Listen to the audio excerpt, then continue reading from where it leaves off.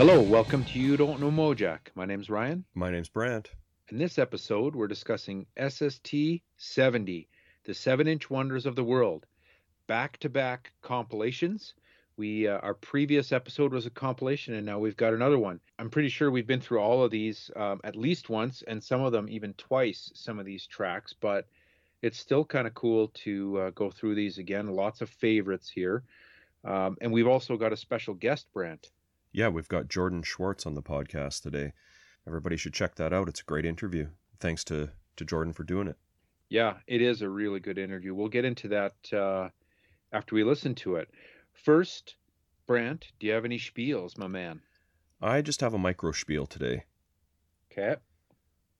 So we're talking about Worm tonight, one of the bands on this comp. And, you know, a lot of these bands like Black Flag, you see the same pictures over and over and over. You don't see a lot of Worm, and we've been talking in the past couple months about that Worm Exhumed compilation. There was some great pictures on there, some that Naomi Peterson took, but also some I hadn't seen before by Glenn E. Friedman. They were taken at this 1983 concert called The Smoke-In, which was at the Federal Building in LA, and they're on the gatefold of that Exhumed comp, and it's this lineup, the three-piece lineup without Simon Smallwood on vocals. So I reached out to Glenn E. Friedman, who took those photos, and he sent me a few for us to post. So we'll be posting them on our social media. So check us out on Facebook and Instagram at MojackPod. And thanks to Glenn for sending those over. And if you haven't been on his website lately, burningflags.com, he's got a really cool blog on there. I'm not sure, how many of his books are still available. You can probably get them through Amazon maybe or through a marketplace seller. But there's some great books like My Rules, Fuck You Heroes. There's the Dogtown, like the Legend of Z-Boys one. There's the Fugazi one. I think it's called Keep Your Eyes Open. If you are on Instagram, you should follow Glenn too. He often posts pictures and writes little, well, they're not little. He usually writes a fair-sized paragraph, talking about what was happening when he took the photo and stuff. It's really interesting. So he's on Instagram as well. He's pretty easy to find. So He's definitely one of the most iconic photographers of the stuff that we dig, along with Naomi Peterson, Charles Peterson too, of course. They're definitely like a handful of folks. Can't forget Ed Colvert. Yeah, exactly. Like there's a handful, half dozen, that really defined the look of a lot of 80s and 90s stuff. Well, thanks to Glenn for letting us use those pictures, and make sure you check them out. Totally. What do you have, Ryan? Okay, I have two spiels. The theme is literature. Ready? Okay. Yeah. Okay. So, I'm pretty sure you know what my first mention will be. It's a blog and a podcast called Dynamite Hemorrhage. Right. It's called Sub-Underground Music from the Last 5 or so decades is kind of the tagline. It's a podcast too? I didn't know that. Yeah. A guy named Jay Hinman does the zine and a podcast. And it's like punk, garage, folk, freaks. And I actually think that you would like Dynamite Hemorrhage more than I do. But the reason I checked it out and I ordered the back issues that were available, on the website you can still get issue 2, 5, and 6, and they're published very infrequently. Okay. But the reason I got issue 6 was because it has a write-up in it called LA Punk Compilations from 1978 to 1983. It's actually called 15 LA Punk Comps That Made a Man Out of Me. And the last episode on the podcast here was Chunks, and he actually discusses Chunks and the Cracks in the Sidewalk compilation. But here's what he said about Chunks. It's a little late to the game. I wish I had it last episode, but it's still pretty good, and a lot of it kind of hits on stuff that we spoke about. It says a year after Cracks in the Sidewalk, that's the first New Alliance Records compilation that we'll get to later on this podcast. New Alliance Records surmised that this formula had legs and crammed together 5 outstanding short punkers on the A side. Well, 4 if you're not fond of the croaking Black Flag dirge machine, as many are not. Oh, Thereby the Descendants, Chiefs, Minutemen, flag, and the Stains, respectively. And no, the Chiefs did not know how to correctly spell their own name, and suffered from their ignorance over an entire 3-year career. On the flip, there are more arty Minutemen associated one-timer spin-offs, along with a great Vox Pop track that sounds exactly like 45 Grave. The bands shared multiple members, a downer holiday song with creeped out spoken word from Saccharine Trust, and the genius debut of the Nig Heist doing their theme song, an absolute nihilist shit five masterpiece. All in all, Chunks was one of those comps that showed the world that Los Angeles was the capital of the sub underground musical universe in 1981. And if you take this word for it, you had a question on the podcast whether that was the Nig Heist debut. This suggests that it was the first Nig Heist recording that came out. So there you right go. on. There are some really good compilations on here in the list of 15 that I am familiar with that we've mentioned before, like the Keats Rides a Harley, Life is Ugly, So Why Not Kill Yourself, Life is Beautiful, So Why Not Eat Health Foods, Life is Boring, So Why Not Steal This Record, Cracks in the Sidewalk, and Chunks, of course. There are a number of ones that, and then it only mentions Rodney on the Rock Volume 2. There are a Mm-hmm. number that I had never came across, like one called Public Service, one called Sudden Death. American Youth Report is another one here.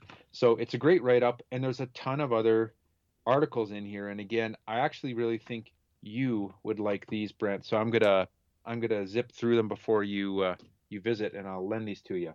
Nice. On to my next and final spiel on the literature theme, Brent. Okay. Okay. So I finished that Yola Tango book, Big Day Right. Coming, written by Jesse Jarnow, or Jarnow maybe.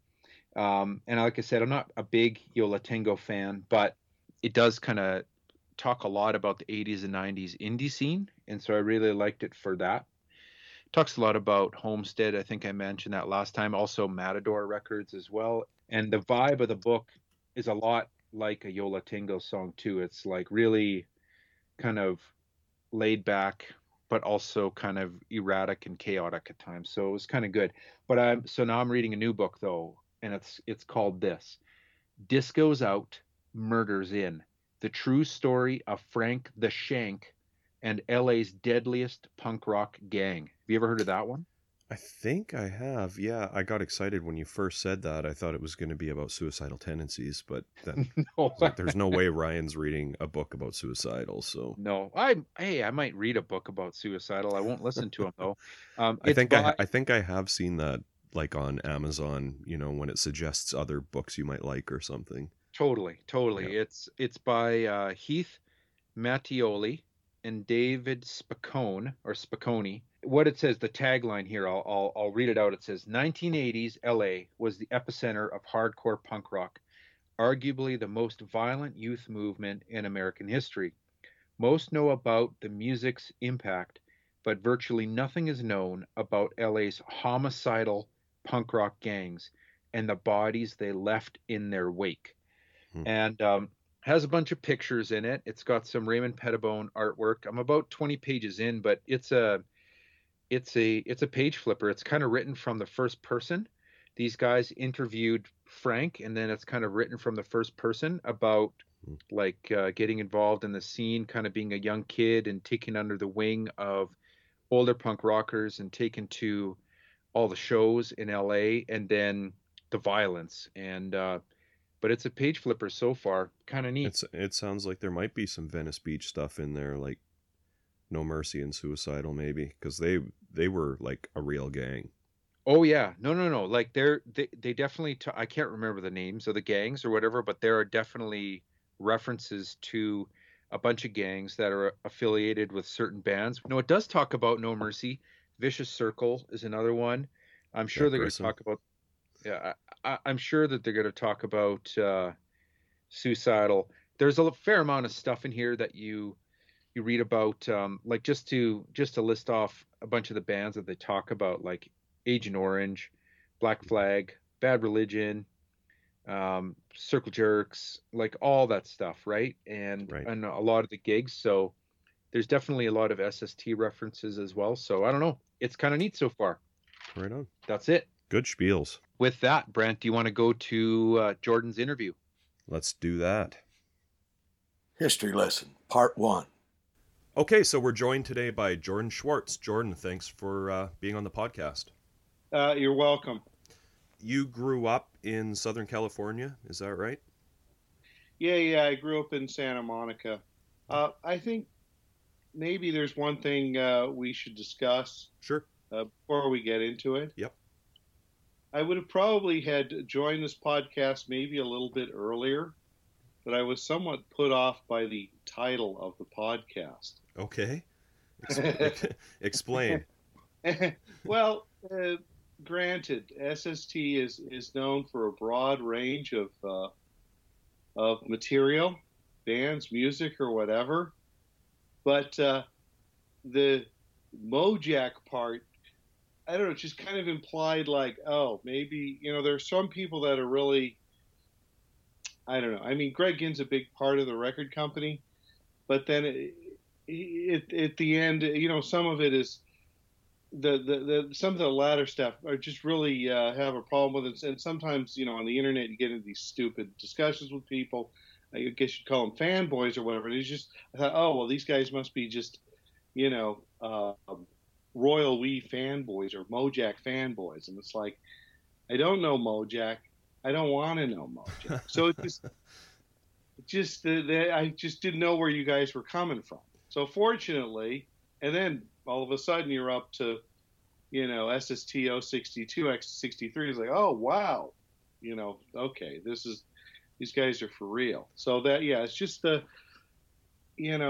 I think a title, because then also you think of the old computer game, You Don't Know Jack, which Right. I assume is one of the other inspirations.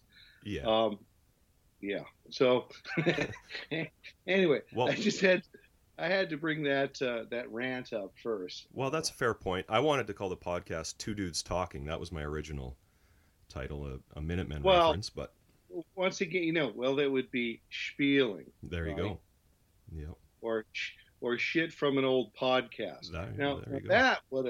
That would okay. I'm in. I hear you on the fanboy stuff. You'll get, a post about who's the best singer in Black Flag, and Yeah. you Well, know, no, and that's okay. people can That's- argue about that all day long, it seems, Yeah. No, it's just like I just don't want to argue about the merits of Screw Radio or Royal We. Yeah. I think actually it's for, I can understand the who's the best singer of Black Flag discussion, although I think that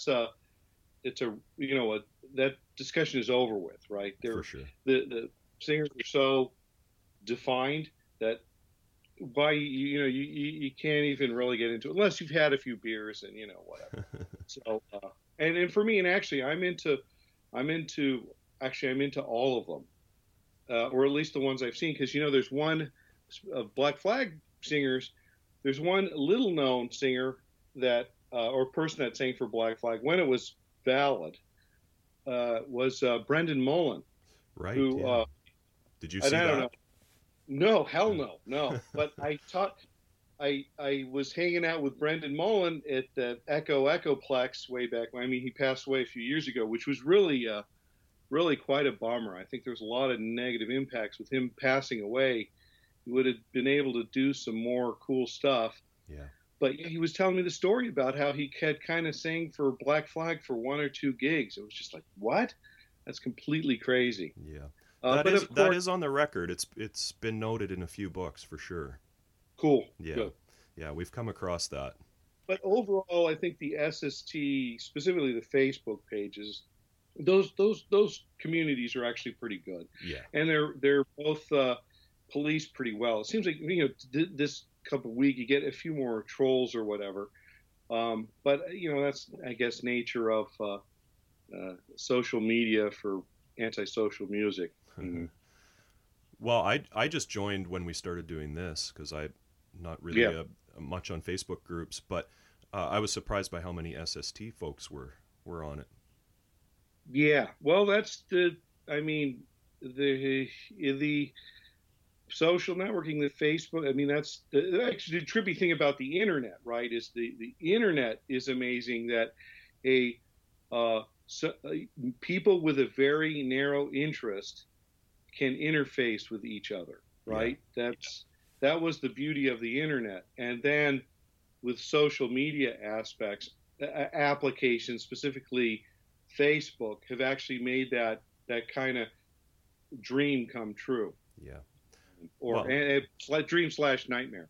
well, it's allowed guys like me way up in Canada to Yep. track down people like you, or Well, yeah, and also record the stories, because that's the other bit yeah. is, and I think there was a posting maybe on that SST page about, but somebody or maybe it was like Spot was doing some, he was doing some interviews, Spot and Carducci, and I actually recorded a couple of those. Hmm. But he was saying, yeah, you got to talk to these people before they before they all pass away. Yeah. So it's unfortunate to look at this scene getting old, but it's definitely getting old. Yeah, well, we talked to Abe Gibson about writing his book that's hopefully Oh coming yeah. out soon, and he says flat out, like, the ability to track people down on social media was kind of Yeah. that's what got the ball rolling on that book. Right. Yeah. Yeah. All right. So, anyways, back to your story. Yeah. How did you get into punk Yeah. rock? So, Were you? so I it's my sister Jennifer and I and my mom basically landed in Santa Monica, California, which in some which is kind of north of the South Bay. SST was based in Hermosa. We landed in Santa Monica in about '78. Prior to that, we had for a little bit I'd actually lived in Hermosa Beach. So Okay. I think about 73 to 76, and including I went to this place, Pier Avenue Junior High School. I went to the last year there. It's really cool old, or it was a middle school actually. Yeah, Pier Avenue Middle School. But the thing is, I was actually in sixth grade class with Janet Housden, the drummer of Red Cross. I didn't realize, I knew who she was then, and she actually got kicked out of the class for talking too much. But actually ran into her years later when the scene picked up. So, I knew what the Strand was, right? Right. So later, hearing somebody had in Santa Monica at high school, somebody had written the lyrics to the Wasted on a bus bench, and I saw the line, "I was so heavy I lived on the Strand." I'm like, whoa, who's writing a hardcore punk rock song about the Strand?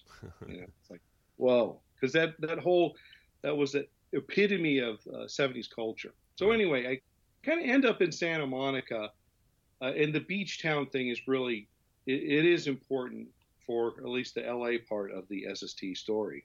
Yeah.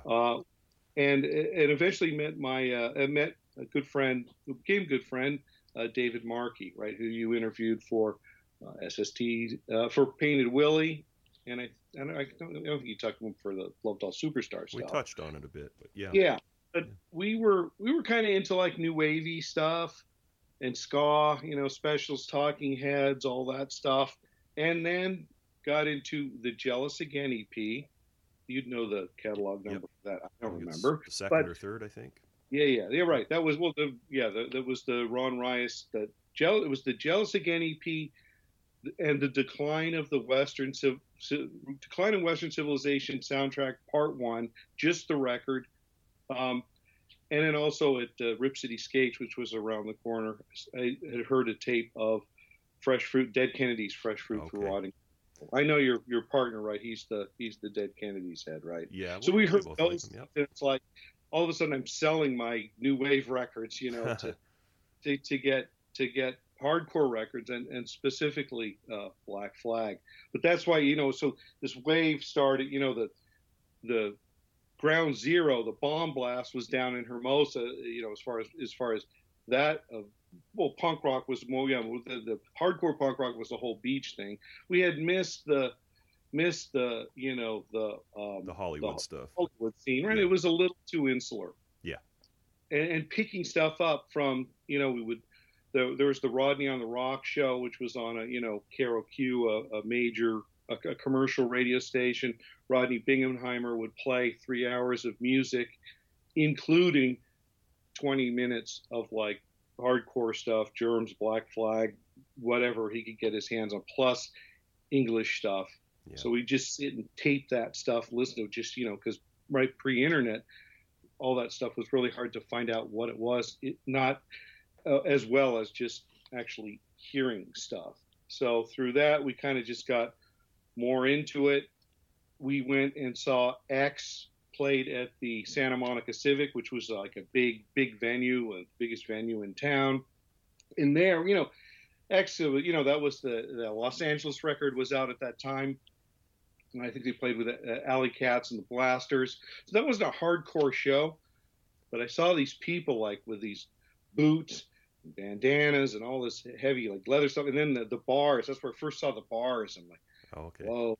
Whoa, this is scary stuff, because we were still kind of new wavy, right? You're starting to put it all together though. Oh yeah, they're kind of fucking with us. So around that point, we're listening to some shoebox tape, and we decide, hey, with another friend of ours, Alan Gilbert, we're going to start a fanzine. We started a fanzine called We Got Power Magazine. Dave was very creative. He had been, since he was a kid, he would shoot Super 8 films in his, with kids from the neighborhood, from his backyard. He had also done a fanzine called the Neighborhood Journal, which was just about stuff going in the neighborhood, just weird, whatever. He was just doing stuff multimedia. I ran into him. He already kind of had these things going on. So I helped him out with like Neighborhood Journal for a bit. And then also shooting Super 8 films. He was working on a film called The Ominous at the time, which was a scripted thing shot in Super 8 with kids from the neighborhood.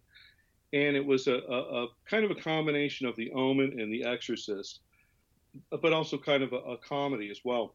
Okay. So I helped him with that. My sister was with that. That all kind of happened before we learned about hardcore punk rock and DIY. So when we were kind of listening to tapes and we're like, hey, we should do a fanzine, it's like we'd already done a fanzine for the neighborhood. So actually doing a punk rock fanzine was, definitely a doable dream. Right. So we were able to do that. And one of the key gigs that we went to, Alan, Dave, and I, my sister didn't go, I don't remember what for. There was an SST night at the Cuckoo's Nest in Huntington Beach. It was a Tuesday night, school night. We drive down there. It was Descendants, Minutemen, and Red Cross. Wow. And that was just, whoa. Because, there was the hardcore, and then there's the SST stuff, right? It was different things. I don't know if Mike Watt had talked to you, but they used to have the term weird hardcore. Okay. They were playing this gig in Connecticut, and these kids go, "You guys play hardcore. It's great hardcore, but it's weird hardcore." So we were getting into the straight hardcore, fucking Black Flag, right, Circle Jerks, Crass, stuff like that. Yeah. But then Crass is actually kind of weird hardcore too. That's true. But also, the Minutemen, whatever, all that other stuff, getting into the SST stuff too. Saccharin Trust. Oh, and Saccharin, heavy Saccharin. So We Got Power magazine for a bit, for about 5 issues. That waned out, but that was the good calling card for us to do Black Flag interviews. We got to go to SST. Back in those days, you could just call SST. You call SST, and Chuck would pick up the phone. Right. And you could just talk with. And Chuck loves to rap, so we'd talk to him for half an hour, or maybe Spot or whatever. And then also seeing them at gigs. It's like they would go. They just get in the van and go to the Saccharin gigs. And Saccharin, Minutemen, and Descendants would play 2 or 3 nights a week. And it was at that time, I'm kind of just out of high school going to City College, had nothing really going. So it was like, oh, this is just, and one of our We Got Power staffers, Kim Pilkington, had a car and would drive to these gigs. So it was like, it was perfect. Yeah. And then, Minutemen playing a gig with Butthole Surfers, and the Big Boys on a Tuesday night or whatever. It was just, that was just, it really was an amazing time. Yeah. More And I weird was hardcore for sure. fortunately able to, parlay discussions with Chuck. We had interviewed SST. By the way, what is it, 4 or 5 years ago, we released a book Right. called "We Got Power." Now, Seen for people that don't have it, is that just a straight reproduction of the, I think you said 5 zines that you did, or is Yeah, there no, added stuff to it? no, it is. It's way more than that. Yeah. Uh, it's basically came about. I shot a lot of the film, a lot of pictures for We Got Power magazine. I was buying film in bulk, developing it, and making the prints myself just for We Got Power magazine. I wasn't really a photographer per se, but Dave taught me some stuff, and Right. through his insistence, took a photography class or whatever. But I was never really happy with the photos, and the medium was really tough. I'm not a photographer, but I knew guys like Glenn E. Friedman and Ed Culver. Yep. They were serious dudes. So it's like I can't compete with these guys. Right. But yet I had shot a lot of cool stuff. But of course, in the mags, we print maybe 3 or 4 pictures. But at that time, I'd maybe shot 20 rolls of things at a bunch of different gigs. Well, all that stuff gets filed away. A few years ago, Dave Markey gets a scanner that has a negative attachment. So it's like, hey, kids, go send me your negatives. Let's run this stuff through. And it all comes out. It's like amazing. The software, you don't have to deal with any of the darkroom stuff anymore. Right. Software can just, especially for black and white negatives, you can just suck the image right out and twist a couple dials. It looks great. So we thought, hey, we've got 1,200 photos here between his and mine. Why don't we make a book where the people that are in the photos write a story about what was happening? And oh, by the way, we can reprint all 5 issues of We Got Power magazine, plus the 6th we had started working on before the whole thing blew up. Right. So that's what the book is. So you've got 5 members from Black Flag writing pieces in there, including Des Cadena has a piece called Tales of the South Bay. You've got Dukowski did a thing called Sanity is a Lie. Also, you've got 2 SST founders, Carducci. I mean, I don't know if you call him a partner. He was a partner. Yeah. Joe Carducci does a very intense thing on the Descendants. Right. Yeah, it's a beautiful book. I'm not sure if it's still available, but most of that stuff on Bazillion Points is correct. really, really great. Actually, I was just listening to the first Das Damen record Okay. interview, and actually we were going to originally release the book on a static piece Okay. book. So Das Damen, they're right. They had originally released on a static piece, and then SST picked it up, which I didn't remember that, but it makes a lot more sense to me now. But actually we ended up releasing the book with Ian Christie, right, on his Bazillion Points thing. What is it? The last word in heavy music. That sounds right. Yep. Unfortunately, we came in. He had done the Touch and Go book, right? Touch and Go. Yep. You could do a whole nother series of podcasts on that. Once yeah. you get, what is it? 300 freaking SST releases. Yeah. So next decade you can get into that.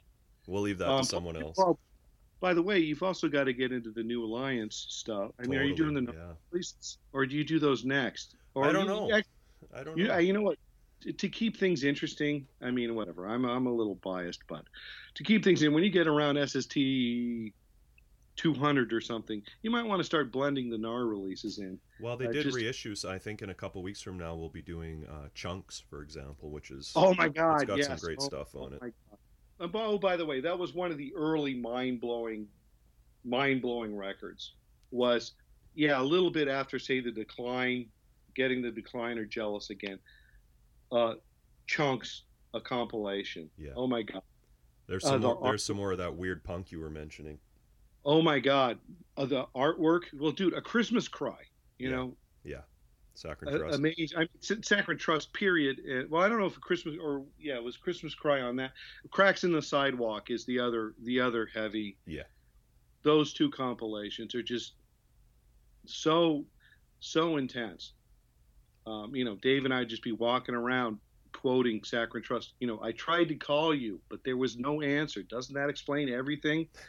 Just, you don't really get that with wasted youth or Yeah, for sure. Yeah, it's the whole scene was way artier for sure. but it like art from like surf dudes, not Yeah, not art from CalArt students or something like yeah, that. their own spin on it for sure.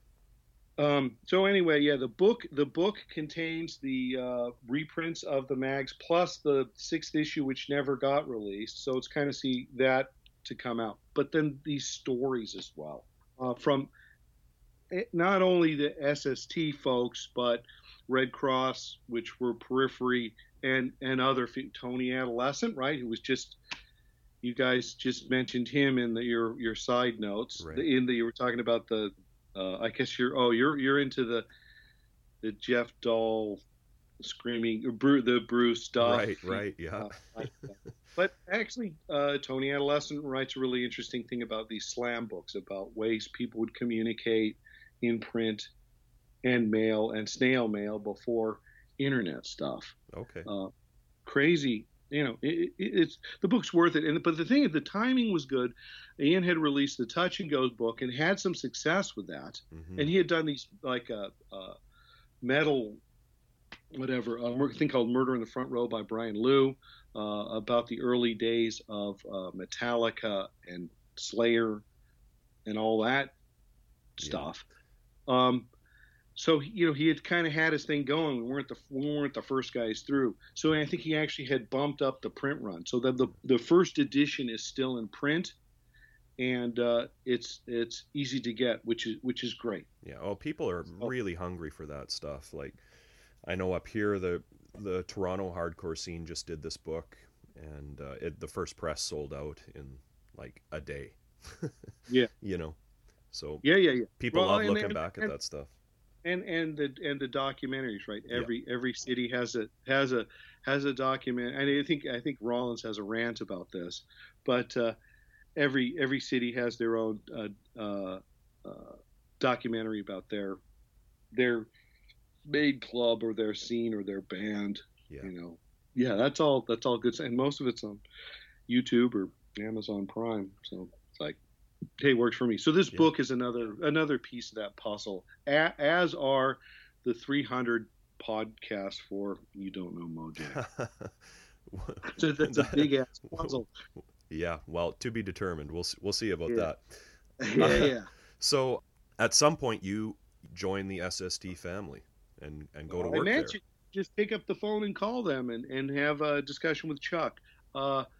Chuck and Greg Ginn were what I call very heavy conceptual thinkers. They would kind of talk in these concepts. It's not whatever. They were these heavy thoughts, and to hearing them or Mike Watt or Carducci or somebody watch those guys have discussions about music that was really intense stuff. Yeah. So I would chat with Chuck at gigs or call him on the phone down at SST. So there's a point where my mom was like, would love to have me go live somewhere else. And her stepdad, she'd gotten remarried, etc. Fair enough. Yep. And Chuck said, well, hey, Black Flag's on tour right now. This was, I think, Slip It In tour. And I think it was that fucking, the Death Ride touring Canada in the middle of winter. Right. Which I haven't listened to like the Slip It In stuff. I don't know if you guys discussed that. I think so, yeah. Canadians, right? The impact of that kind of thing. But Chuck's like, hey, a Global Network, which was a separate from SST, it was the booking agency and the practice pad. He goes, look, I need a press agent to do tour press. There's an old bus in the back. This was kind of the I guess you could call it the short bus, which they had bought for a tour, but they found out after they bought the bus that it couldn't go over 50 miles an hour. So they just parked the bus out the tour and got, regular vans. But he says, hey, you can live in the bus. We'll give you like a $10 a day per diem. And you'll do advance sending out records or whatever, and contacting radio, commercial radio, college radio, press, or whatever, wherever we can get, fanzines, wherever you can get interviews for the band, or any reviews or whatever, get any press related to the bands that were on tour. So, I was kind of hired to do Black Flag specifically, but then also I was able to pick up for a little while Meat Puppets, Husker Du, and Minutemen, Right. just for doing tour press. And some of that stuff is on the Who's Got the 10.5, that calendar, right? You guys went Right. into the Yeah. Yeah. though the lines that I had on the horizontal lines on the middle of the days, one was for Husker Du, Oh. one top was for Black Flag, Husker Du, Minutemen, and Meat Pups, because they were all overlapping around that time. Right. And then when somebody would call in, I'd just write random notes at the different corners. So Okay. that's what a lot of that was kind of that era. Right. Then Chuck on Loose Nut tour, Swa takes off to do a leg of the Loose Nut tour, and that's so now Chuck's out on the road, phone's ringing off the hook, so that's when I made my foray into becoming a tour booking agent. These guys are talking these deals, so I'm like, yeah, I'll probably be talking to Chuck tomorrow. Okay, what's the specifics of the particular gig? Oh yeah, it was the Oklahoma gig. Hey, you can get 95% of the door. Oh, is this gross door? I mean, you're not, I don't even know what the hell I'm saying here, but you're not putting any money up front here. So I'd kind of get this, and I'd pitch it to Chuck and say, okay, yeah, we'll take the gig. So that was kind of my foray into becoming a booking agent at Global Network, the Global Network Agency, which was part of SST. So I was living there from about some 85, I'm thinking maybe late 84, early 85, Okay. through until 88. Lived at, with the SST on Redondo Beach on Artesia Boulevard. And then we moved to where did we move? The place in Torrance, Okay. which is, some of that's in the exterior is in the film Reality 86. Then to Long Beach, which was that was kind of like this big factory. And then by the time we got to Long Beach, Chuck and I became roommates. He rented an apartment, and I was a roommate for him. Oh, okay.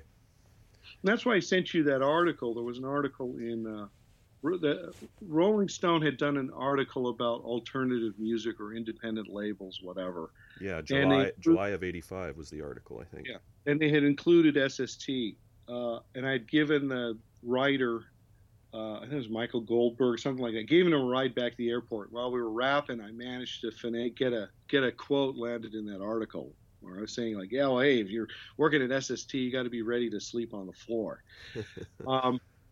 It was definitely that kind of up until that, pretty much, most of the people were just sleeping on the floor in the office, under a desk or what have you. Like we saw that. There's actually in the We Got Power book, there's a picture of Carducci just laying in his little bed there when we had gone down to the Phelan office to do the Black Flag interview. And there's other pictures within the Phelan office, which that was like, I don't know, I couldn't have done that. I mean, I had living in that bus was like a penthouse suite compared to what those You had it good.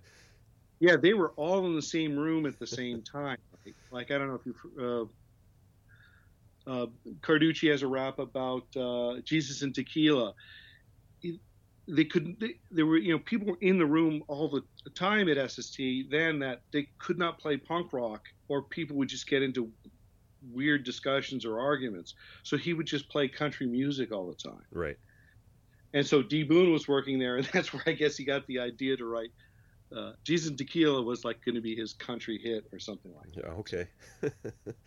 But yeah, those were the bad old days. Like we would visit there. But it was like, oh, here, let's go outside and take some band pictures. Like, we couldn't even stay in that room. The room was just so heavy, and I'm not talking about stench, just so intense. Like, oh, let's just go outside, Yeah.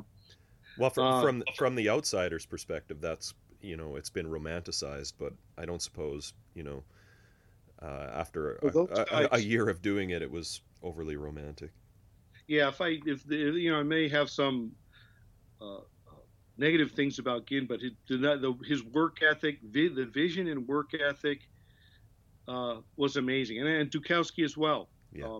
Right, those guys were smart, very smart dudes, but also hard workers and willing to put everything on the line. It was just amazing. So in a sense, I'm coattailing. It's just it's a cakewalk for me. I could go back to my mom's. I could drive back up to Santa Monica, 20-minute drive, because I had a car. So it was a lot easier for me. But for me, it was invaluable experience. Just learning, was able to learn about kind of dealing with corporate stuff and business to business things. I mean, Dukowski taught me a lot of stuff that helped going forward. Right. So, I mean, it seems like a lot of people that worked at SST were kind of, doing everything. It was all hands on deck by the sounds of things. I mean, Mugger was all in, right? Yeah. Spot was pretty much, those guys were all in. Rollins, all in. And then, the Rollins thing was crazy. He didn't have any connections out here. Yeah. It was get in the van. That's, whew. I couldn't have done that. Yeah. So anyway, I graduated from press agent to booking agent, and around that time, before I came in there with my sister, Dave Markey, my sister, we had started doing the Love Dolls films. We did Desperate Teenage Love Dolls, which was the story of an all-girl rock band and how they kill and fuck their way to the top. Right. It was shot in Super 8. It was just a homegrown thing. We were all big Red Cross fans, and they were big John Waters fans, or whatever. We kind of just mixing all this stuff together to put this film together, and then worked on a sequel, Love Doll Superstar. So I was at SST by the time we were getting Love Doll Superstar together. Okay.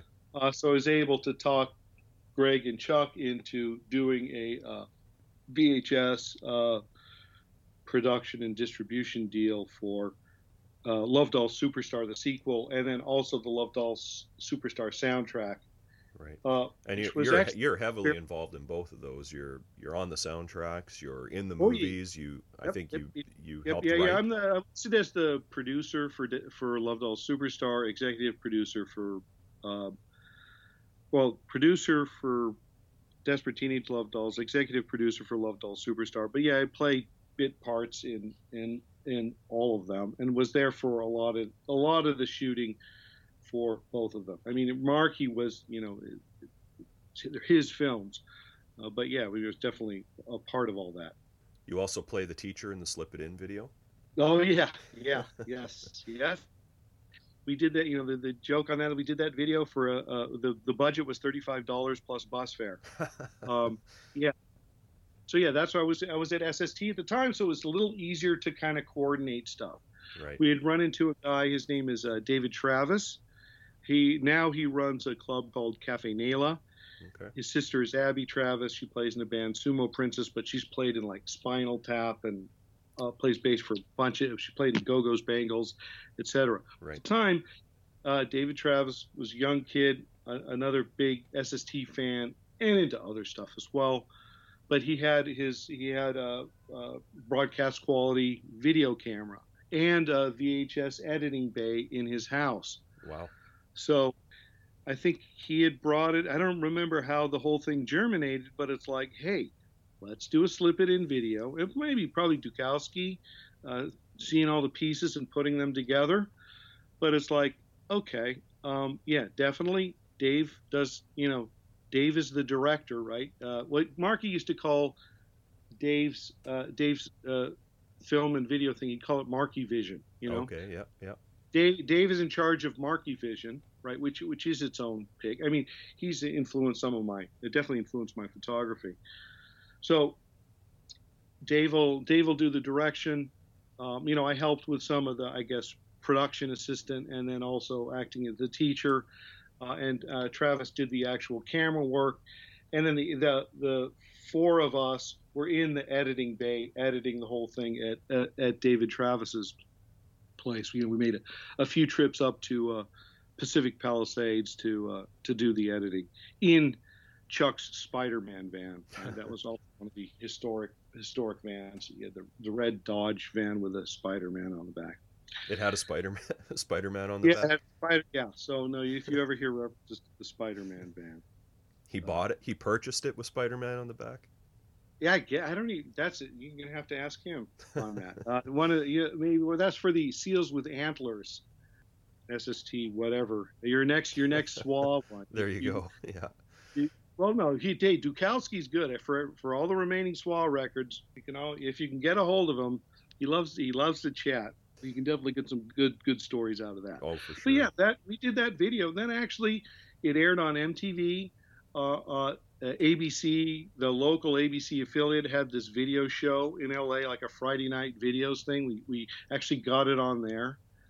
There was a little commercial too. There was a commercial for Slip It In and the Slip It In tour. I think on some of these on YouTube you can find the little commercial we did as well. Okay. The funny thing is right. Yeah, I've seen it. Yeah. That main classroom was Regis Ginn, Greg and Ray Pettibone's father. He was teaching at a place, Harbor City College, which was the city college near in San Pedro. It's also called Tuna Tech. Okay. But we were able to get into his classroom on a Saturday to shoot cool. that. Yeah, Jack Brewer's niece is in there. My sister's in there as the students. Right. Kim Pilkington. So it's a lot of We Got Power people, plus some, I guess, Pedro folks, friends of Saccharin and what have you. Right. Oh, and a girl by the name of Sandy Glaze, who was like South Bay scenester. They'll kind of hang. Some of these people have resurfaced on Facebook, so that's kind of cool. We did that I was able to help out with that as well. Okay, here's my tie-in to ask you about skateboarding culture, because I know you were really involved in that. So the release we're going to put this interview in is the 7-inch Wonders of the World, and cool. I know that came out on cassette, and I think it was Carducci who told me that a lot of the impetus behind really getting behind cassettes at SST was, the mobility of the skateboard culture. And I mean, that's how I got into punk rock, was through skateboarding. So yeah, like, it sounds like you were kind of like ground level for those two things kind of coming together. Oh yeah, definitely. Well, no, that's the first time I heard that rap for cassettes. Now that's like a totally killer discussion that would go down at SST or Global. Yeah. Like the whole rap about, the skaters, they skate around, they've got their Walkmans, they've got to move, blah, blah, blah, and they're, they're all, that I could totally see that discussion happening like between Carducci, Ginn, and Chuck. Mm-hmm. And I would love to have been the fly on the wall for that discussion. But no, that's the first time I heard that specific rap. Yeah. But yeah, I was a skater. I landed in Santa Monica, right? Santa Monica was part of Santa Monica is the thing called Dogtown, which is the birth of radical skateboarding. Arguably, the first frontside air was done here by Tony Alva and the Dog Bowl. And then there was Sierra Stesic wrote these stories about the whole aggro Dogtown, Tony Alva, Jay Adams, plus the Zephyr, Jeff Ho, Skip Engblom, all that crazy stuff. Yeah. I was kind of on the periphery of that, as well, a little bit younger and a little bit like scared of those crazy guys. Right. But there was a skate shop in what I call Eastern Santa Monica, Rip City Skates, that was about 2 or 3 blocks from me. And Dave and I lived a block from each other. And then Rip City Skates is another block away. And they had not only have skateboards in there, but they had pinball machines. So you could just kind of hang out in there. To me, it was always like a bar without alcohol. And the guys, Jim and Bill, that run the shop, they still run the shop after 40 fucking years. They were easy to talk to. It's like where I'd heard, they just, like, that's where I heard fresh fruit from rotting vegetables. Somebody had given them a tape. Skater had given them a tape. They're like little older dudes. But they'd given the tape, and then they're playing it. I'm like, what is this? Holiday in Cambodia. It's like, whoa. But there was, skateboarding in that whatever mid to late 70s was aggressive, and it got more aggressive, and the infusion with punk rock at the time. And really Devo, right? Devo was the first kind of, you could say, the first skate rock band, or the godfather of skate rock bands, right? They were using all the skate imagery, right? The Freedom of Choice video was shot at Marina Skate Park. And I guess the other tangent there, right? The Circle Jerks Group Sex cover was that Group Sex, that photo was in the bowl at Marina Skate Park as well. A picture of people just hanging out. They were having some punk rock gig there. Right, but yeah, it was a real thing. But I guess my contribution to all that was getting SST, Pettibone, and Rip City together to do a Black Flag skateboard. Oh. So I don't know. Maybe it was at SST. It must have been at SST at the time, but I was able to get that whole thing going. I bet they sold a few of those. Well, not as many as you think. I think they retailed for about $40-50. There were, I think, 5 different versions. The thing is, the first one was No Net Ever. I mean, it was Pettibone artwork with the Black Flag logo on it. Okay. It was like this demon on a trapeze, and it just says No Net Ever. So it was like trippy. But the second one was like a picture of Joan Crawford, and it said "Mommy Dearest." So it's kind of like fucking with the hardcore skate punk aesthetic. That was very Pettibone thing, and like I think with the Rip City guys were just like, hey, we'll take what we can get, and just see how it works. There's actually a video on YouTube called something about history of the Black Flag skateboard. Just look that up, and that has the detail on that whole thing. But yeah, it was I kind of helped set that deal up, and then we're about 5 boards from that. But those were all pretty much single pressing, and then it just went away. And then 10, 20 years later, here's this thing called the internet, and then that first Black Flag board, I think it was one of the most the highest price paid for I guess punk rock skateboard on eBay. Oh. That board I think went for about $8,000. Whoa. Yeah. And yeah, whoa, especially since like I have one that's thrashed. It's on the wall at Rip City Skates. I sold another one to Pat Hullett of the Nip Drivers for $20. Right. Like I don't even have these things. It's like, I'd love to see it because of course, everything that I know about Raymond Pettibone is there's no way he's going to draw like some Jim Phillips style, thing to appease. Well, it was Jim would come down, and it was at the Redondo Beach, the Artesia Boulevard thing.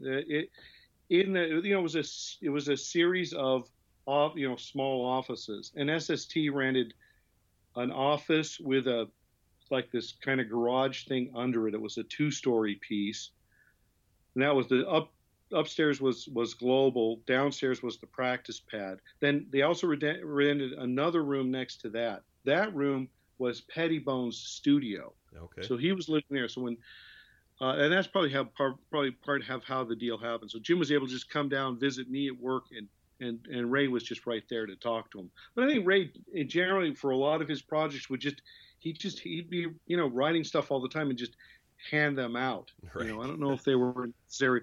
I don't know if it was specific for a. Yeah, although the No Net Ever one that made a lot of sense, and I guess the Mommy Dearest, if you wanted to fuck with macho skateboarders, was also deprogramming. I think the one after that, I think we did a loose nut board and a process of weeding out. Okay.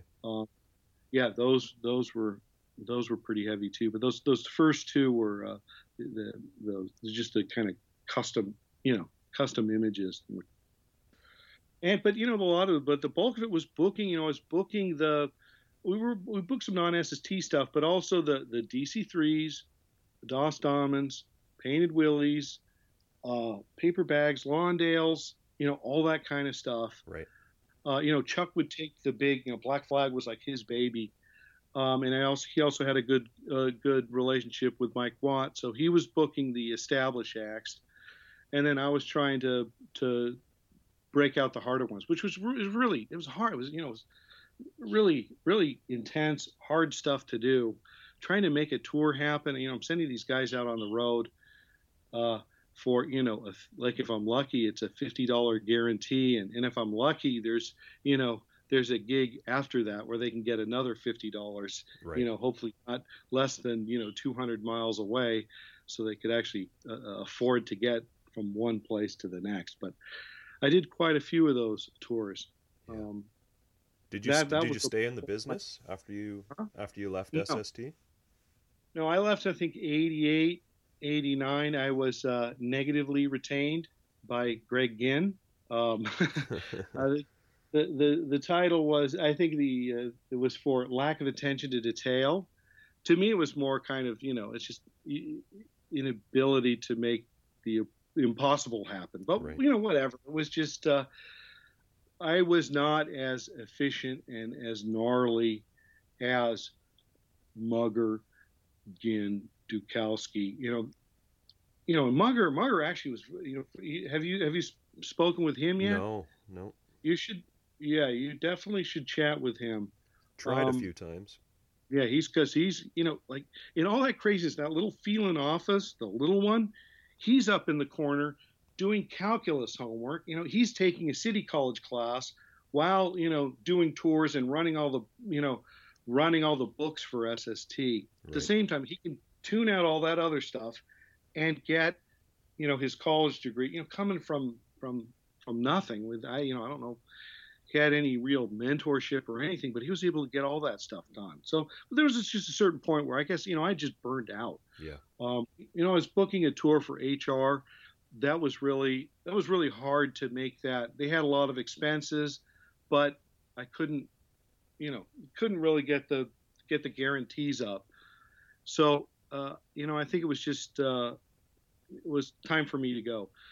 After I had joined, Chuck had hired a guy called Steve Call. Steve Call actually went on to he runs a major firm, or a partner in a major firm called The Agency. Okay. He took Dinosaur Jr. and Sonic Youth, ultimately took them with him when he left. So, and was able to parlay. So he kind of made it into the big time. I had come to SST as a fan. It was right. It was not didn't, and I'm not really. I'm not a musician or whatever. So when it was time to leave, it's like I had started working with computers. I had integrated a Commodore 128 into the process of booking tours. I had a little word processor and a little database where I could put tour schedules together, and actually had a mail merge program where I could use the database to spit out contracts. Naomi Peterson was our secretary. Okay. I talked about Naomi Peterson before. Yep. She was also like staff photographer for SST, but she was also, Chuck had hired her to help us. There's all this paperwork to do for these tours. They all needed contracts written up, needed to be sent out, needed to get signed. Schedules need to be communicated to SST proper for promotion, et cetera, et cetera. And Naomi did a lot of that stuff. Okay. Then we had some other people in after her, but there's a certain point where it's like or whatever assistant left, and then no one else returned. So it's like, well, look, I got this little Commodore 128. Let me see if I can make this work. There was one other PC at SST. Mugger had brought in this IBM PC. I don't even know what the hell they were using it for, but it was out. This was when we were in Long Beach. There was more space. It was kind of in this main area. I was like scared of that thing. I wouldn't touch it. It probably required a lot of space. Yeah. I don't even. It was just this. I didn't even know what they were using it for. Maybe they had their Lotus 1, 2, 3 spreadsheets on there. I don't know. But that's how crude it was then, right? There was no internet. It was just phones. Anyway, so the thing is, I figured, well, okay, I'm going to exit the entertainment industry here. Here's a good. Oh, the other thing is showing the films, right? Or working with the films. We didn't, after Love Doll Superstar, we didn't really have another follow-on thing. The SST video thing didn't really work. Yeah, we've I heard had a that. couple of ideas for a couple of videos. Like, I wanted to do a little mixed piece. I wanted to do like a Born Too Late film, mixing a couple of tunes together. I actually had a story for that. Have you done Born Too Late yet? No, it's coming up. Good. Oh, fuck, Yeah. classic. Yeah, it's great. Well, I had a little like mini kind of rock opera thing there. And I wanted to do a SWA 10 Miles of Hate video, had a concert, but we could just never, Marky was in another, he's either on tour with Black Flag on the In My Head tour or just out doing other stuff. So wasn't doing any film stuff. Showing the films, while I was SST, I was able to book like a little East Coast tour for the Love Dolls, playing live with screening the film Love Dolls Superstar. Right. There's another New York underground filmmaker, Richard Kern, who actually had helped a bit with some of that. And a guy, Steve Blush, the guy who did America's Hardcore, Right. Yeah. helped out a little bit with that. And we also had taught with Mike Gitter, who does Triple X Fanzine.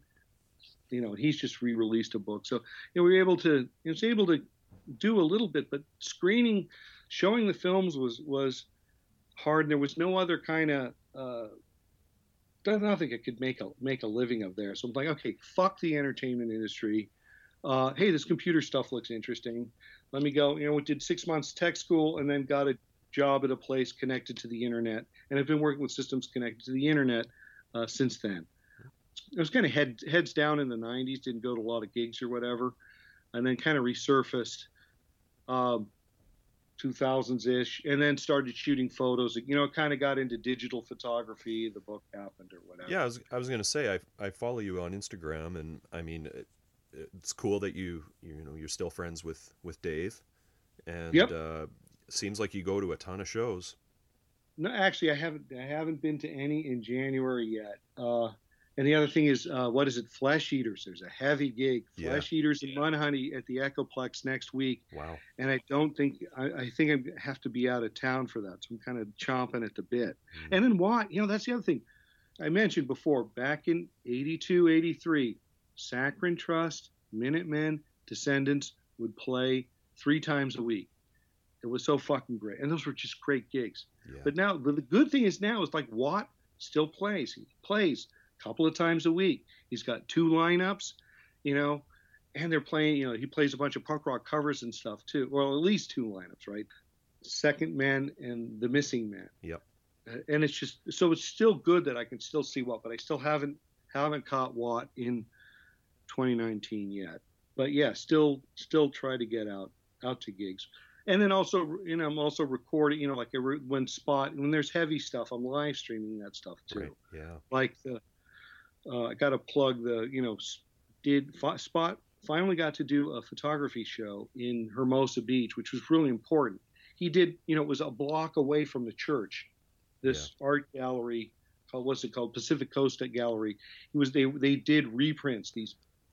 There's a what is it, like a 5-foot print of Dukowski and Black Flag playing at Pollywog Park. That it's that one picture. It's so amazing, and it was showing right on Pier Avenue, a block away from the church. It seems like in 2018, the community is starting to maybe embrace that heritage a little bit, like with the mural and the not the mural. The people with the $300, the people that are so heavy they live on the Strand, have $3 million houses on the Strand. They're attorneys, accountants, or whatever. Gentrification. They go to the place that's a church. It's like a hipster Mexican food thing, and they've got their $15 burritos, and in the corner are some old pasted up flyers. That's just fashion, It could be some Warhol reprint or whatever. I don't think they'd really care. Right. But there is the mural. The other thing, actually, there is the mural, right? There's the 20-foot high, 30-foot high mural on a parking structure that references, it's really about Hermosa Beach or South Bay hardcore in a sense. The main image is supposed to be a Greg Ginn, but he's got a little SBHC written on his guitar, which Ginn would never fucking do. That was not, and he never pandered to the scene. Yeah. But I mean, so yeah, in some respects there is some adoption, right? It was because Pennywise became They're the kind one of champions of it, maybe. well the platinum punk thing, right? And then there's enough, and then I guess enough things were able to happen that it's more of an accepted thing. Actually, there's a little there's a blog here called the LA Beat, which is run by Bob Lee, and who plays drums in Watts bands. Okay. Amazing dude. And Elise, I forgot her last name, but Elise, actually, there was some discussion about this mural, and Janet Housden, right, who was the drummer for Red Cross, right, made this rant about, no, this is, it's like, I remember getting fucked with by Hermosa police, et cetera. So she had made this rant. So there's actually a story on the LA Beat about the mural, that, hey, things weren't so peachy keen back then. Right. Everyone's looking back through rose-colored glasses, maybe. But it's kind of nice with social media. You can have those kind of discussions. It starts as a Facebook chat, and then Elise can post it onto her blog, and then make periodic updates as maybe she gets a hold of more people to chime in and stuff like that. It was cool for just to see spots pics there. Yeah, for sure. So one thing I usually do, Jordan, is I ask people to go ahead into the catalog and tell me like some dark horse picks, but I thought maybe you could tell us about Annihilate This Week, which we're coming up to in a couple of months. Yeah. You have a connection to that album. Yeah. Or EP. Yeah, I am all right. I'm the cover model on Annihilate This Week. I play the character Scambo, the party warrior, right? Who's got his he's there in his camo gear, and like the little belt with, instead of ammunition, it's loaded with lighters, right? And a big bong that looks like a mortar or a cannon or something like that. Right. And then probably didn't have to go too far to find those props, maybe. No, well, actually, so the lighters were from Universal Sewing Supply. Universal Sewing Supply was a company that this guy Cliff Samuels was involved in, right? Cliff Samuels was kind of around at this time. Okay. More as like mega fan, right? His parents had owned St. Louis-based sewing supply company that was, I guess, quite successful, and that afforded him to he moved out to LA for a little while, but he also would fly. He flew me out to the Midwest to catch a bunch of Black Flag shows when they were on tour. Oh, okay. So in the film Reality 86, there's a bit with Lotus Turbo Esprit driving around, and it's got the license plate says Gone. That's Cliff Samuels' Lotus Turbo Esprit. Yeah, so, his name's come up a few times on the podcast. Well, I from my understanding, he pretty much runs at the whatever version of SST is or was left. Oh. He was handling most of the business for that. Okay. Was the last story that I heard. So that's why you definitely have to talk to him. Okay. If you can get a hold of him, because he will be great for that. The last 150 or so releases, or at least be able to dawn on some of those. So yeah, but Annihilate This Week, was just I guess collection of live tracks, and I was able to do that little photo shoot, and then the essence. The problem is I guess I didn't release my other calendar, so that was just the calendar motif behind the picture is just numbers or whatever, similar thing. Yeah. It didn't have my art. I didn't get my artwork in there as well. But yeah, no, that was the Live 85. The Live 85 tour, the Loose Nut tour, that was a heavy lineup. Yeah. I was listening to the Who's Got the 10.5 review the podcast you guys were doing, and I think you were reading some of the bits talking about the Kira stuff. Right, yeah. That, as far as I guess Dark Horse stuff or whatever, it's like, what's your favorite lineup? That Bill, Kira, Bill, Anthony. Kira, Greg Henry, that was heavy. That was heavy stuff. Plus the whole the process of weeding out the instrumental. I mean, that was such intense times. Yeah. So it was good to be to model some of that experience. And by the way, we had, when Black Flag played the Palladium, they played the Palladium, which is one of in the Hollywood Palladium, right? Which was one of the bigger venues in LA. They were playing with the Ramones, and Minutemen opened. Yeah, I think that's the cover of Henry's book. Yeah. Right. There you go. Yeah. Black Flag had played, I think, the night before in San Francisco, and Chuck and I drove down in the Spider-Man van, or maybe it might have been a different van, but we had a whole box, like this whole box with like hundreds of Universal Sewing Supply lighters. And right before Black Flag was about to go on, I was trying to get onto the stage to throw the lighters out. But one of the stage guys stopped me. He's like, no, you're not doing that. That would have been a little too crazy. Changed the course of history if you would have had your way. Well, no, Henry would have probably just got nailed with a bunch of lighters. Yeah, there you go. Yeah. He did us a favor. Well, listen, Jordan, this has been really fun talking to you. Really appreciate you taking the time to do this. Well, yeah, hey, I hope it helps, and thanks for doing the podcast. I've been drilling into them, not listening to them sequentially. Kind of this, I heard some of the Dave ones, and now poking around. But like that first Ostaman one, the interview with. I think the podcast interviews, they add a lot of context to it. Yeah. Your guys, your format. The format's good. Thank the reviews, the picks. It's very interesting because it's like it's the book club thing, right? Yeah. But you definitely have to read the book, right? Yeah. But you were right to nuts head cases to do something like that. Well, that's kind of what we're hoping to do is maybe, well, for one, we're turning ourselves on to some stuff because I haven't heard, a lot of the stuff we're talking about, I'm hearing for the first time myself. And hopefully, it gets other people to hear it. And talking to it's great to talk to people like Chuck Dukowski, but it's also great to talk to Das Dahmen because it's just something you can't find anything about those guys. Dude, Alex CC Totino. It was good to hear him again. Yeah. He's that was funny.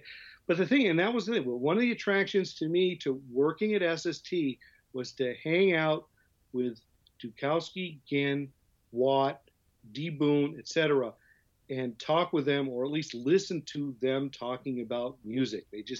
I used to the term I had was music Nazis. They had such refined thoughts about how music should work or whatever, but it was like this was it.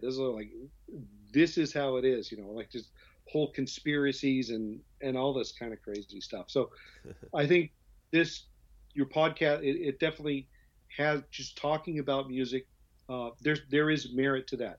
Yeah. Not for everyone, but the people that are interested in it can seek it out. Yeah, for sure. In a sense, you could say, you're either SWA or non-SWA. In this case, you're SWA. And what happens to the non-SWA people? Well, you will watch them destroy themselves. That's right. Thanks a lot, Jordan. Really appreciate it. You take care. Bye. See you around. Yeah. All right. Very cool to listen to Jordan. And I mean, we've had some really great people on this show, but what struck me about that interview was it was just laden with so many tidbits of info. Just so many tidbits. I loved it. And a nice dude, right? And I don't know about, I thought I heard him say, Brant, I think he said we're SWA. Well, we are. Look, I always tell people, often this happens off air, but if we ever get kudos from a guest, it always means way more to me, because these are the people that were there and lived through it. And, if they appreciate what we're doing or think we're doing a good job, it just means the world to me. So. Yeah, me too. No, that's huge. And I mean, totally appreciate him taking the time out too. It was a real treat. Yeah. To listen to him spiel it for us. I pulled out a few things that I liked about that he said that I wanted to follow up on. One, he does not want to know Mojack.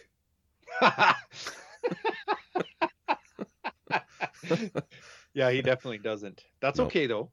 Yep. It's just the name of the show. But I do still kind of want to know Mojack. I can't wait till we get there. Yeah. I thought it was a good primer for some of the stuff we're coming up to, like Desperate Teenage Love Dolls, I think is in a couple weeks. And, he had a hand in that, so that's cool. And it's a little bit of a look back too, because we bring up Chunks, and that was a real early mind blower for him. Probably my favorite part of the interview though was when he was talking about the Slip It In video, and that, like, speaking of tidbits about how it was shot in Regis Ginn's classroom. Yeah. And he mentions, like, it's actually called The Story of the Black Flag Skateboard. He mentions this video, and I looked it up on YouTube, and he's in it. Like, he's kind of the, it's him and this guy, Jim McDowell, who I think is the owner of Rip City Skates, who he mentions in the interview. And they talk about, kind of the story behind how those Black Flag skateboards came to be. And it's really interesting story. And I think also in our interview, he talks about the Super 8 commercial that they shot for the skateboards that Dave Markey shot. They show that in this YouTube clip, the story of the Black Flag skateboard. The interview was done around the time that We Got Power had a gallery type showing. I'm gathering it was around the time the book came out. Yeah, and if people haven't checked out that book, it's awesome. I got it basically when it came out. It's awesome. Yeah, it's really great. So yeah, we'll post the story of the Black Flag skateboard on our Facebook page. But yeah, that's kind of my highlights of the Jordan Schwartz interview. Do you want to get into the 7-inch wonders of the world? Yeah, let's do that. History lesson, part 2. Okay, so like I mentioned at the top, well, we've been through all of them at least once before, some of them even twice. I thought, Brant, I don't know what is the best way to go through this in your mind. I want to make sure that we mention the episodes where we went through these releases. I've kind of got those, but I wondered, we should probably go through what were our ballot result picks too. Yeah, I've got all those here. Okay. Well, why don't you walk us through it then? Sure. So the first 4 tracks are from the Nervous Breakdown 7-inch, which was SST 1. And obviously, when I say the catalog number, our episode corresponds with that if you want to go back and listen to it. And the 4 tracks on that are Nervous Breakdown, Fix Me, I've Had It, and Wasted. Should I quiz you, Ryan? What are you going to quiz me on? If you know what our ballot result pick was. Oh, it's probably Nervous Breakdown. Yeah. I was just thinking, that's episode 1. That's like, what, a year and a half ago for us? Yeah. Oh, man. It's probably terrible, hey? Yeah, well, I want to go back and listen. My voice has probably changed since then. My voice is probably cracked since then. Yeah. Tracks 5 through 7 on... by the way, this originally came out on cassette. I'm pretty sure you have it on CD, right? 7-inch Wonders? Yeah. Yeah.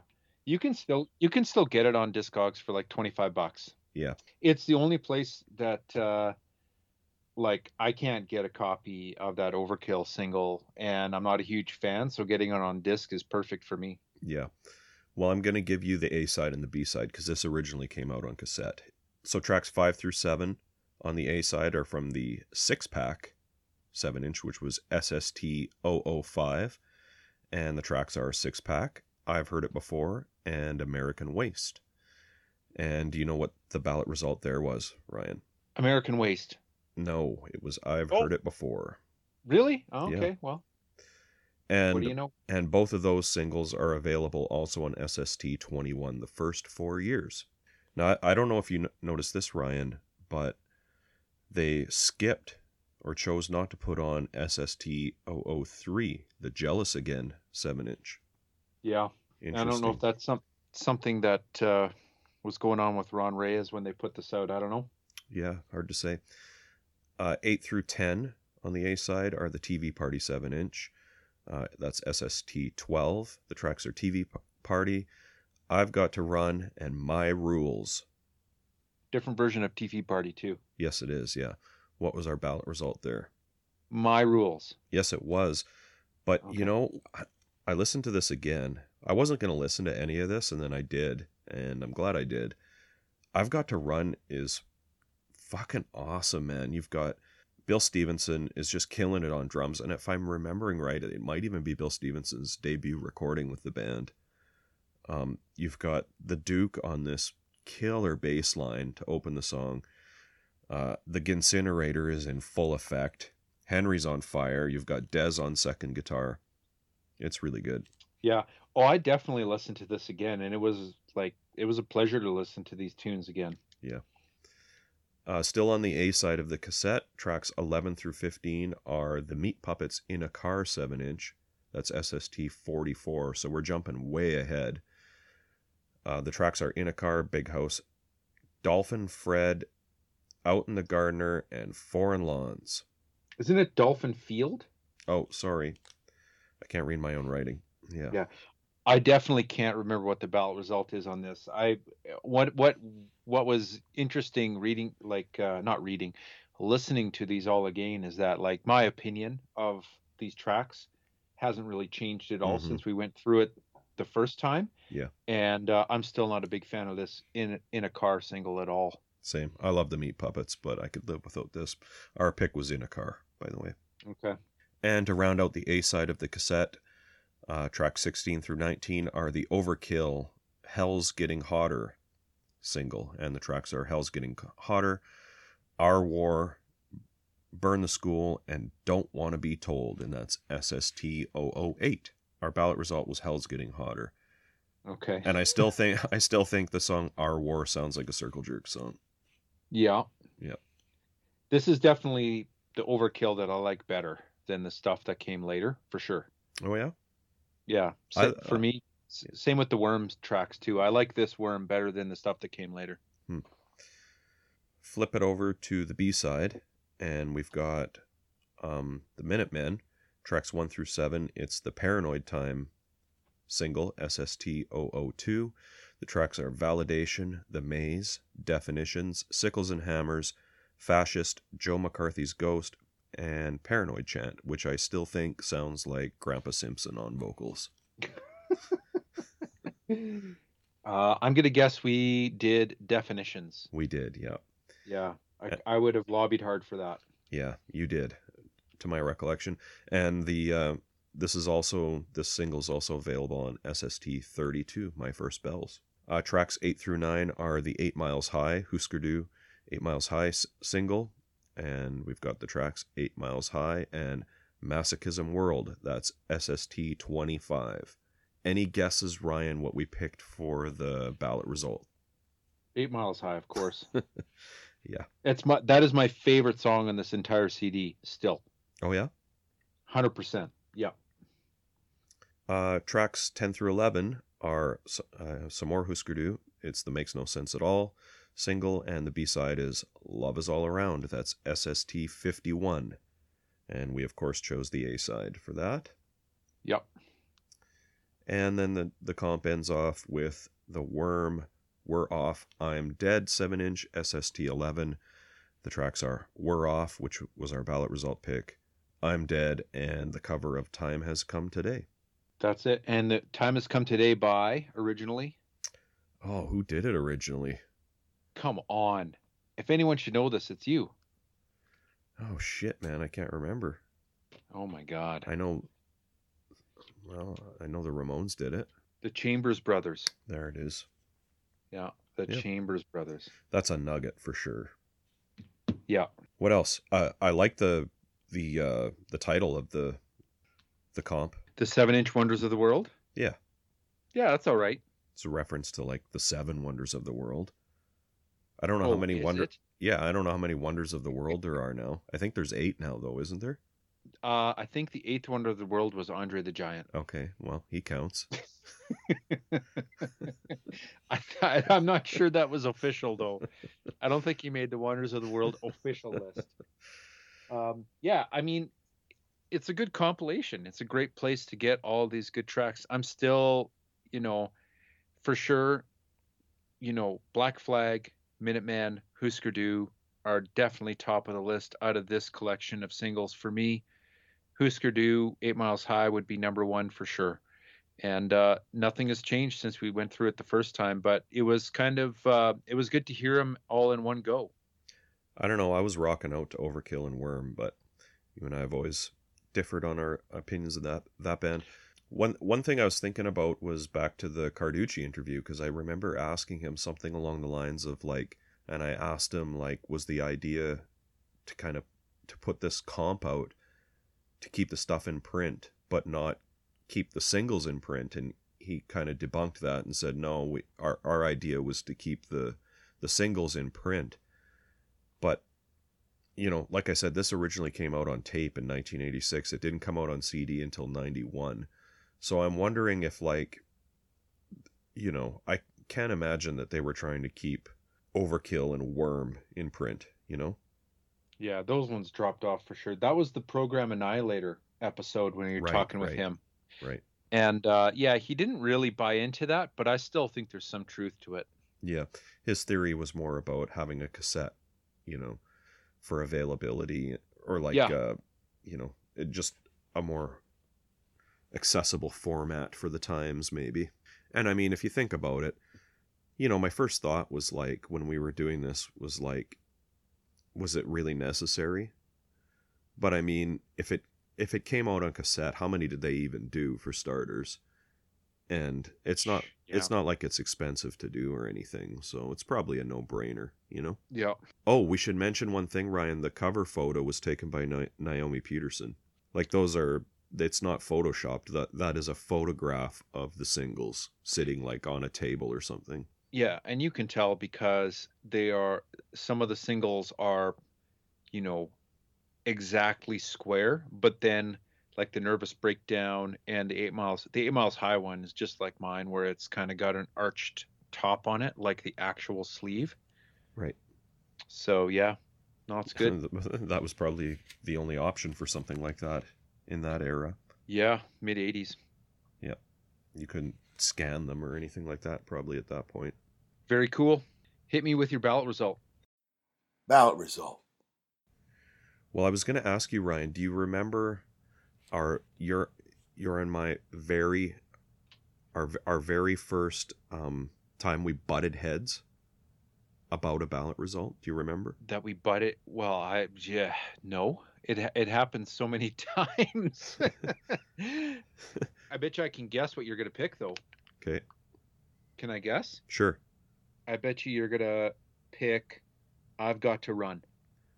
No, I would, but I was going to throw it over to you, Ryan, because our very first time that we clashed over a ballot result was SST 001. Our first. Did I want? I probably wanted. You wanted Me, Fix right? Me, yeah. So I was gonna say, do you want to do Fix Me?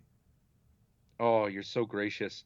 Why don't you put on I've Got to Run, though, because I think it is a less known gem that people should get into. Sure.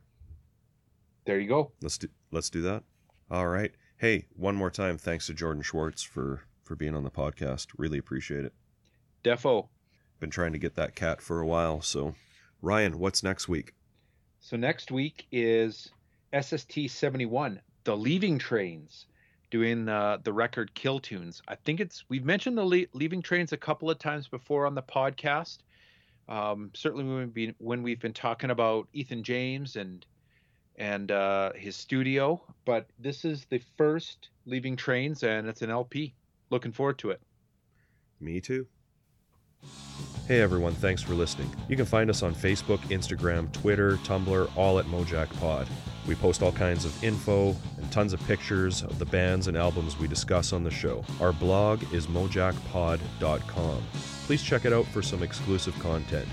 If you like what we do and want to support the podcast, the best way to do that is to tell your friends about the show. Subscribing, rating, and reviewing on iTunes is also appreciated. We love hearing your opinions, corrections, and feedback, so feel free to post on our social media sites and send us an email to mojackpod@gmail.com. Thanks again for all the support, and we hope to see you next week.